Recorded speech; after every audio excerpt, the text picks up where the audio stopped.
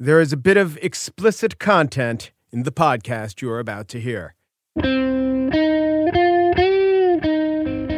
It's Friday, August 17th, 2018. From Slate, it's The Gist. I'm Mike Pesca. I shall be going on vacation next week. I will be bringing you a different guest host every day. In fact, that's what the Spiel is going to be about. I'm going to introduce you to all those guest hosts. I think you know them already. But while I'm gone, I expect the Manafort verdict to come in, and who knows what it'll be. I predict this will happen.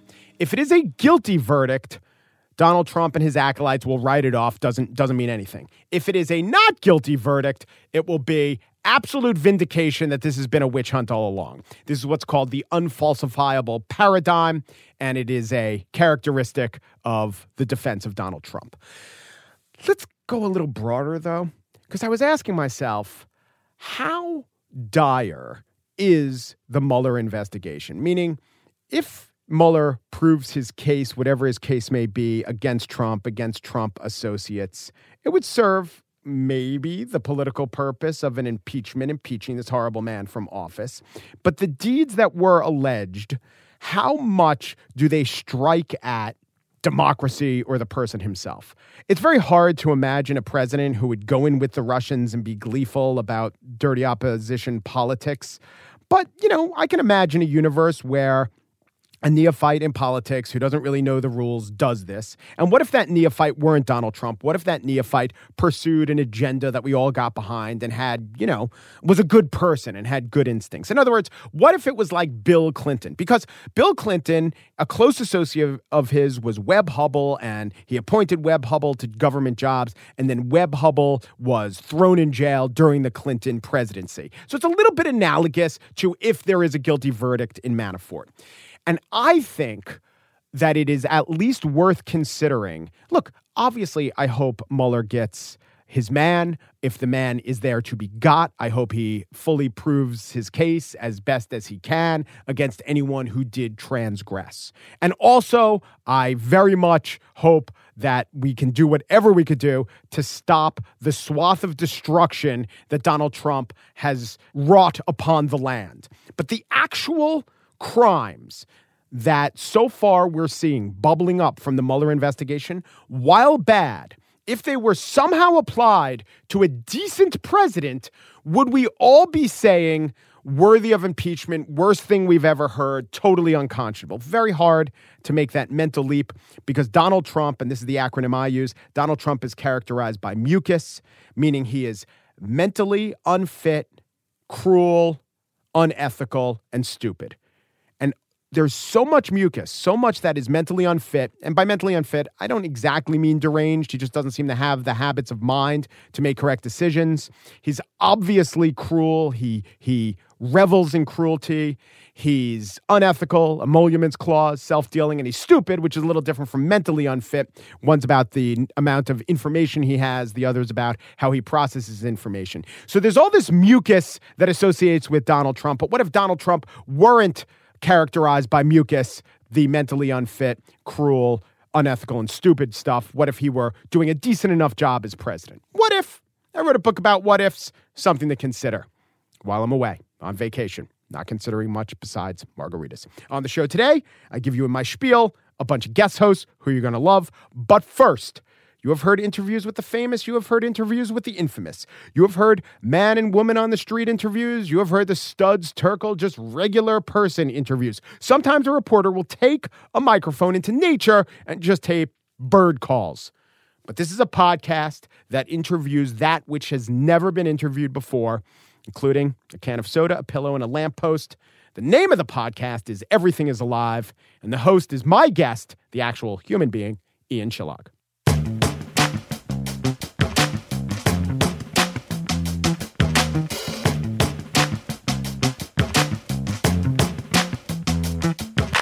I am now going to introduce to you a gem of a radio show. I think it's the funniest podcast that's out there. But if it's not the funniest of the funny podcasts, it is the most efficient and most respectful of your time.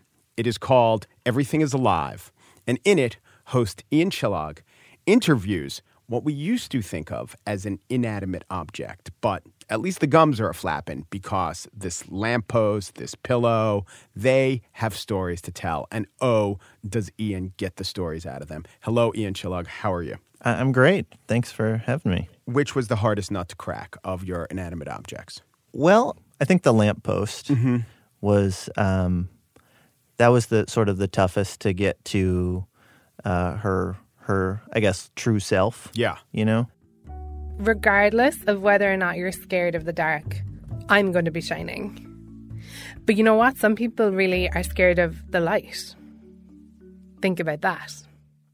Do you I think that honestly, I don't know what that means, but I did hear a woman saying that when she walked by me before. Well, democracy dies in darkness. Yeah. That's the Washington Post motto. Huh. See? The Washington lamppost.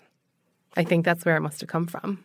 Now, I have to say, it sounded you're an NPR veteran and you've worked on Wait, Don't Tell Me and the Bryant Park Project, but that sounded like good studio sound, but you had to have obviously mic'd it in the wild. How'd you get that effect?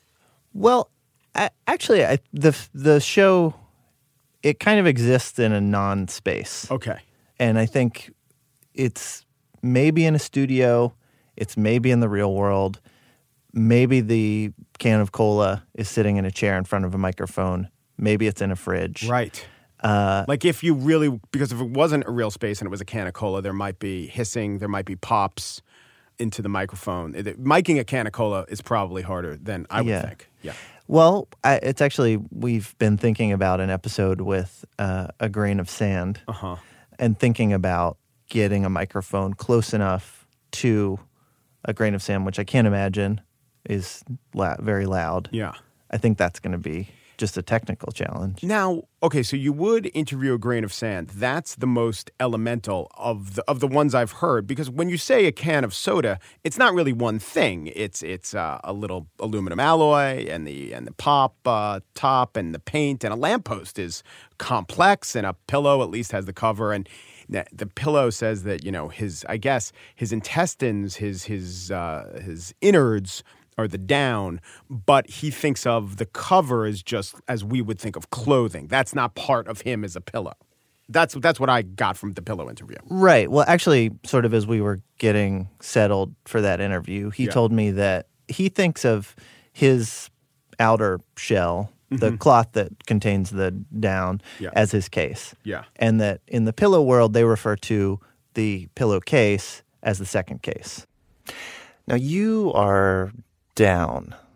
Yeah, I'm down. Goose down. Can I ask, I wonder, do you think about the geese that you're made from? I'm grateful to them. I'm grateful to the geese or goose, I don't know. I hope that their feathers are taken and they're still left alive, but I know, like, now that I'm saying it out loud, that's definitely not what happens. They're definitely killed and their feathers, they're not sheep. You don't shear a goose. How long do you tape for what you actually air? What's the ratio? A lot. Yeah. Yeah. It's generally we sit down for about 75, 90 minutes. That's sort of the limit of human endurance. Yeah. But a pillow can go forever. Yeah. Yeah. They don't really lose their fluff. And a lamppost, I mean, you have the clear parameters of dusk to dawn, and outside of that, they're pretty. Or are they free? I mean, are they not on? Did you tell the lamppost, you don't have to be on? Yeah, the lamppost is kind of, in a way, always on. I think when the lamppost is not on, it can be more on because it doesn't have to be distracted by its duties of being literally on. Maeve, the lamppost, has it seems like an Irish accent. Yes. Can you explain that? Well, I don't know. I mean, we're a city of immigrants. Yeah. It's entirely possible that, she was brought over. I didn't ask. Right. So just maybe as I her wouldn't, wiring or her ore came from County Kilkenny or something. Yeah. Yeah. Like I don't know, if I had an Irish accent, you, as an interviewer, probably wouldn't ask me why I had an Irish accent. I would, but I shouldn't, is the point. Well, you would just make certain assumptions, and I guess I'm fine with those assumptions. Yeah. But if at the same time you were casting a glow throughout the studio that, was triggered by a timer at dusk, maybe I'd ask about that too. Yeah. You've interviewed so many experts on things. You just wanted to cut out that goddamn middleman. That academic who either was a dud in the interview or was like so stoked to be on NPR that he was way too much. Yeah. Just like forget that. And then you had to set up the ISDN at UC Berkeley and just cut that out and talk to the blanket. Yeah. I think anybody who works in public radio long enough will eventually get expert fatigue. Mm-hmm. Yeah. No, and that is, we all trend to, they say that all rock stars want to be athletes. I mean, I would suppose every producer eventually just wants to interview a blanket. Yeah. That's how it works. That's the natural progression. Feels like a good rule. Yeah. So you work with, again, we're peeling back the curtain a little bit, and maybe we'll give a little spoiler to say that we're going to get into actually how it's done. Some of these objects are portrayed by people of the same name who are at least funny and maybe have some improv background. Yeah. Do you know most of these people? Did you know them beforehand? No, there will be people that I know on the show, but so far it's mostly been people we've kind of cast. How do you cast them? Look around at, improv. Mm-hmm. We're looking definitely for people who can be very human, very deadpan. Right. It's important that there are no funny voices in the show. Mm-hmm. It's important that it feels pretty flat. Like, I think you get one leap, and the leap for us is that inanimate objects can talk. How much do we need to, for us to like it, do we need to understand it through the lens of a human? In other words, I think as a human, we would understand a lamppost as having a job, being vigilant, wanting to do that job, and maybe never wanting the power to go out. But as a can of soda, the question of being consumed, there was that Seth Rogen movie where they all played pieces of food and they constructed some elaborate. They were under a delusion that being eaten was good. They didn't want to be eaten, but they were being lied to. So yeah, that's the can of soda question. As a human, we would think, I guess, of being drunken as being killed and having our liquids drained of us. So do you have to get into how they would think of it? Yeah. I mean, I think like there usually is a metaphor, that we're right. That we just kind of come across. And that little expression you conveyed to me, I think meant, I don't want to be too grandiose about it, but there's a metaphor. Well, no, I also want, like, I don't go in thinking this is what I want the thing to communicate. Yeah. It just happens because it is a human playing a thing. So it's going to, right. That's how I know you've been under a lot of assault by not casting qualified soda cans as soda cans. I can't believe these roles are going to humans. They're just so hard to find. Yeah, that's what they say. But is it that you're not looking in the right places? But I do think, it's fun when, like, the subway seat, which is an interview that's coming up, I would have thought of that as a horrible job. Mm-hmm. He loves it. Sure. Yeah. He really feels a connection to people, and he feels a little bit, I guess, depressed when there's not a butt on him. Now, during every show, there is a call out because you are a producer, and I suppose this is can be seen as a nonfiction medium. There is a call out to an actual expert. Not an expert. Or an actual person who has some interaction. Yeah, the whole point is to get away from experts. And I have to say that I didn't know if they were real or not, but I said to myself, so I'll give one away. During the lamppost interview, you told a story about how a famous lamppost from Singing in the Rain was stolen. And you called the guy who had the lamppost that was stolen. I was like, is this true? And then I decided it must be true based on one thing, that the guy you were interviewing seemed too imperfect. Like if this were something that it was a construction, you've made a lot of incorrect answers in quizzes or bluff the listener game on Wait, Don't Tell Me. The ones with the perfect, awesome details, those are never true because a writer constructed them. Hi, is this Brian Getzinger? Yes. And you are the Brian Getzinger who was once in possession of the lamppost from Singing in the Rain? I am. And have you seen it since? No, I have not. In fact, I have not heard about it in 28 years. That was the last time. So why do you want to put those pieces of nonfiction into your world? for me, it's fun that you don't know if the show is fiction or nonfiction, and that it moves in between. And like, I will also talk to the things about my personal life, and that's all real. Right, yeah. And, that's also part of, you want to treat the thing as much like a person as you can. Yeah. But it's also like WTF. Over time, we get to know Mark Maron because he exposes his soul to Kesha and President Obama. Yeah. Same with you and a can of soda. Yeah. I don't know if we will ever get there. I remember when Ian said that to the can of soda. Yeah, I don't know. I like that. I think it's fun that people aren't sure. Mm-hmm. A lot of the facts that the things tell us are true. Like the thing about the pillow and 1/3 of pillows becomes all this other gross stuff. Like, that's a true fact. I think it's fun that you're not sure. Yeah. Yeah. That's exactly right. When you call these people, do you tell them this is in service of interviewing a pillow? If they ask. I mean, I tell them it's a show about... Well, so the guy in the Maeve lamppost episode was so hard to find. Oh, wow. It took a long time. Because there was like a reference to him in an LA Times article from 1990. And then nothing. Yeah. I eventually found a real estate listing with his address and sent a FedEx to that address with my phone number. This is why, if you're a young producer and you're like, oh, I'll just make bullshit on the radio to make people laugh. No, it's not good enough. You need 10 years in hard news to make the humor really sing. Yeah. Ian Chillag is the interviewer, the host, the inventor of Everything is Alive. He has a long history of looking at the world a lot differently than you do. Ian, thank you so much. Thank you.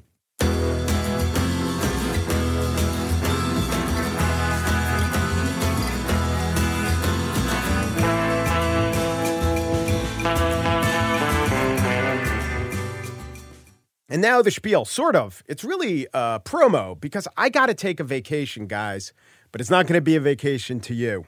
You have a heavy assignment, and what I've decided to do, or what I've been able to do, is tap 5 disparate, interesting guest hosts who are either fans of The Gist or sort of mixed up with The Gist's DNA to do their versions of The Gist, interview, spiel, little segment at the top. You know how The Gist goes. You've listened.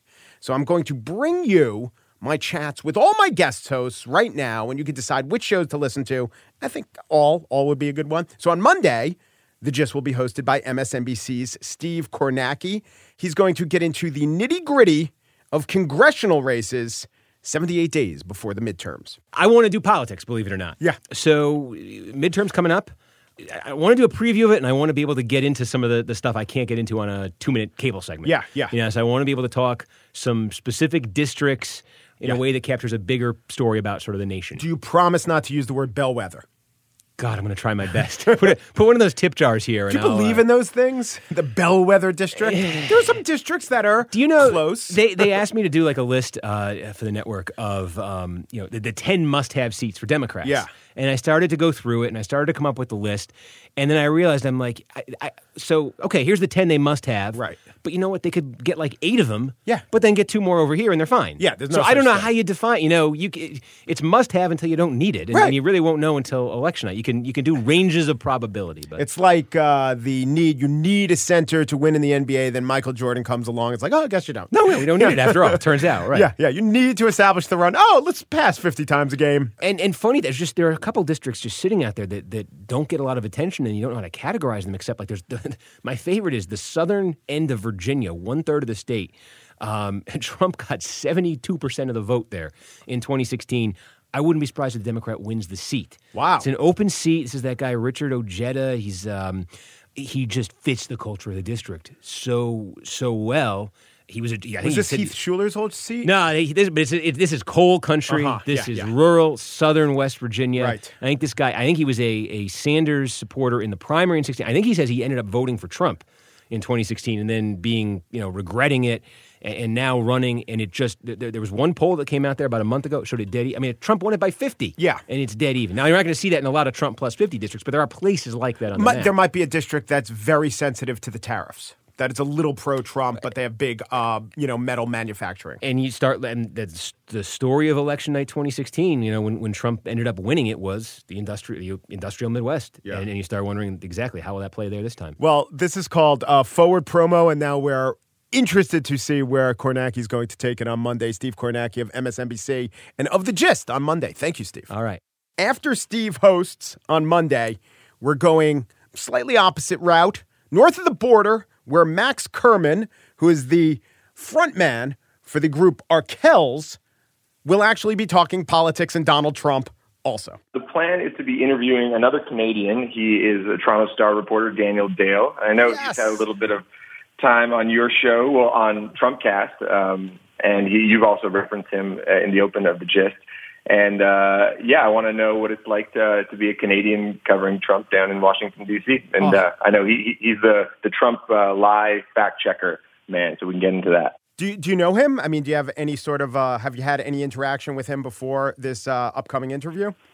I don't know him personally. I know some people that work at the Star. Bruce Arthur, who's a great sports columnist. Yeah, that guy's awesome. He's a pal. And actually, Mike DeAngelis, the guitar player in our band, he's married to a Globe and Mail reporter, Molly Hayes. So we know some people in that world. This is my conception of how Canada works, by the way. Everyone kind of knows everyone. So what about a spiel? You got any idea for a spiel? Yeah, so my spiel idea, and I'm kind of working on it right now, and you can tell me if it's a bad idea. I really love this article in The Atlantic, How to Discuss the Far Right Without Empowering It. Did you see that one? That's interesting. I love that idea, yeah. So basically, this reporter for a major national German broadcaster had an interview with the leader of the far-right alternative party, but refused to ask about any immigration questions. Mm-hmm. And so they talked about every other kind of issue, climate change, retirement, digitalization, but did not discuss refugees at all. And it proved that the guy didn't really have anything articulate to say on the matter. The only thing he really wanted to talk about was refugees and immigration.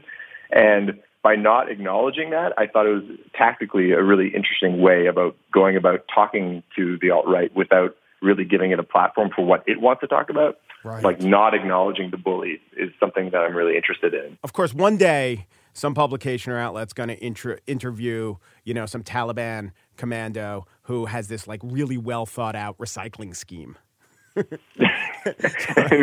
Yeah, we're like, well, he might be wrong on the terrorism part, right, but the recycling scheme. So in order to show the paucity of how serious he is, I asked about desalinization, and let me tell you, he knocked it out of the park. All right. Max Kerman is the frontman of Arkells and will be the frontman of The Gist next week, guest hosting for me. Thank you, Max. Thank you, Mike. And now let us veer from that foray into the fringes of the political discourse to a more mainstream direction. Alex Rorty of McClatchy, he kind of is the McClatchy Papers correspondent on the Democrats writ large. So what he's going to do, and what I asked all my guest hosts to do, and on Thursday, he'll be talking to a GOP operative who can honestly use the hashtag #NeverTrump. Well, I want to talk to a veteran Republican operative who's one of the few never-Trumpers left and get his critique of the media, because I don't think it's one you hear a lot about. He's not saying that the media is unfair to Trump. Actually, it's quite the opposite. He's saying that there is a double standard because Trump just throws so much at reporters when he talks or what he does with his official business from the White House that we actually don't give enough attention to some of the things that would be huge scandals or at least controversies in other administrations. It's, I think, a very provocative argument and one that I think is going to be fun to dive into. So does this guy, it's Tim Miller, right? Tim Miller. Yeah, I know that guy. So his basic point is, and he's a never-Trumper, is that it's not exactly that the media is going too easy on Trump. It's that Trump is out-maneuvering the media. Is that what he's saying? I think that's partially it. I think in some ways he does think the media is going too easy on Trump. His point would be every single time that Trump lies, we need to call him on it. Uh-huh. And that right now the media just isn't doing that. But that there is just a problem that if these things are just happening at such a rapid pace, and that's been such a defining story of the Trump administration, right, that so much comes at you so quickly, that it is hard for reporters, and maybe there's just something human about getting used to it.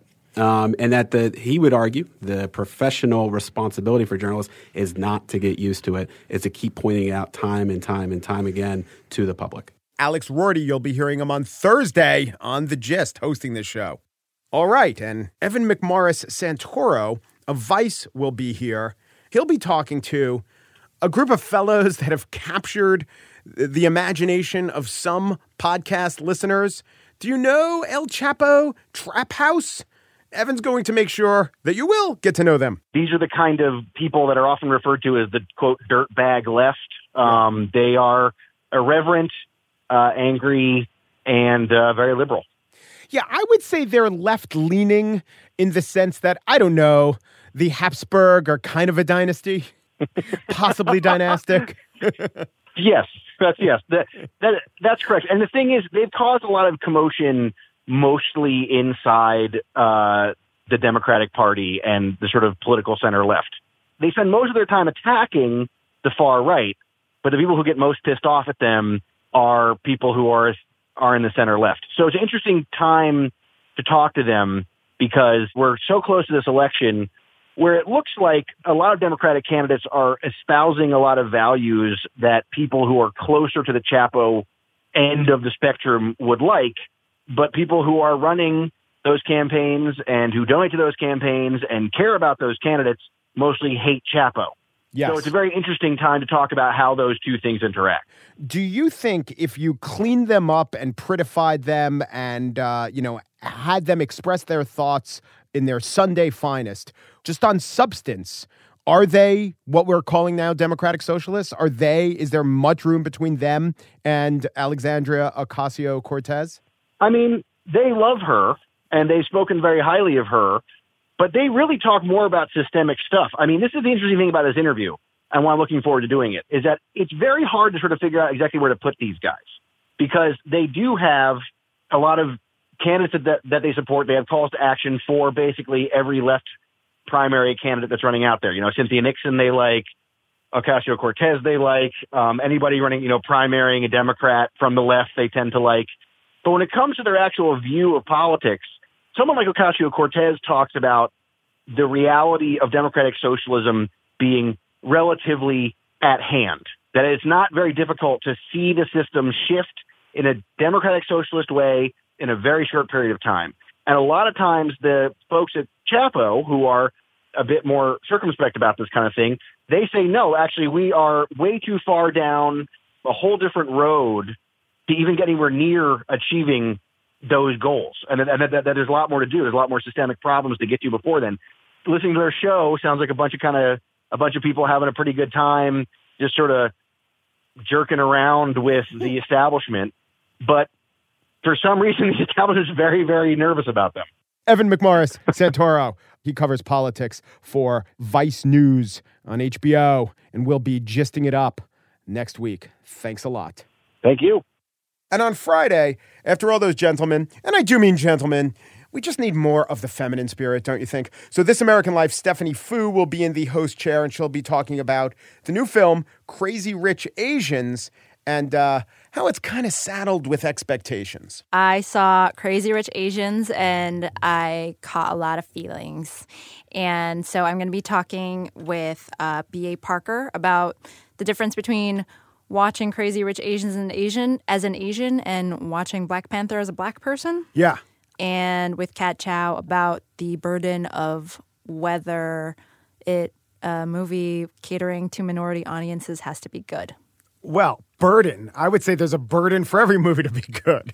Like, don't suck, you know? It's a little more intense when it comes to when you only get one movie every 25 years. Well, yeah, I understand that, if Ghostbusters reboot wasn't good, some people would say, well, let's never let women reboot a men's movie. Yeah. I think for a lot of Asians, they are still hoping that every Asian American population will be represented. They still are holding it to that same standard because they only get one film. Stephanie Fu. She's a future host of The Gist.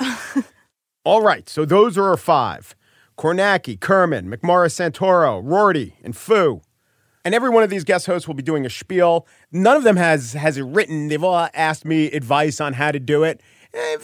giving him some pointers, but the thing about doing it is just to do it. But I also give the advice, the thing that you always do in your day job and they don't let you talk about X? Talk about X in the Spiel. So we'll see it. I'll listen.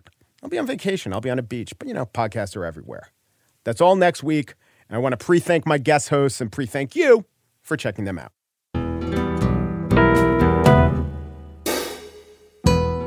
And that's it for today's show. Daniel Schrader and Pierre Bien-Aimé produced The Gist. They're looking to land a big interview with a bag of grass clippings. Big get, bag of grass clippings. Smells great from the outside.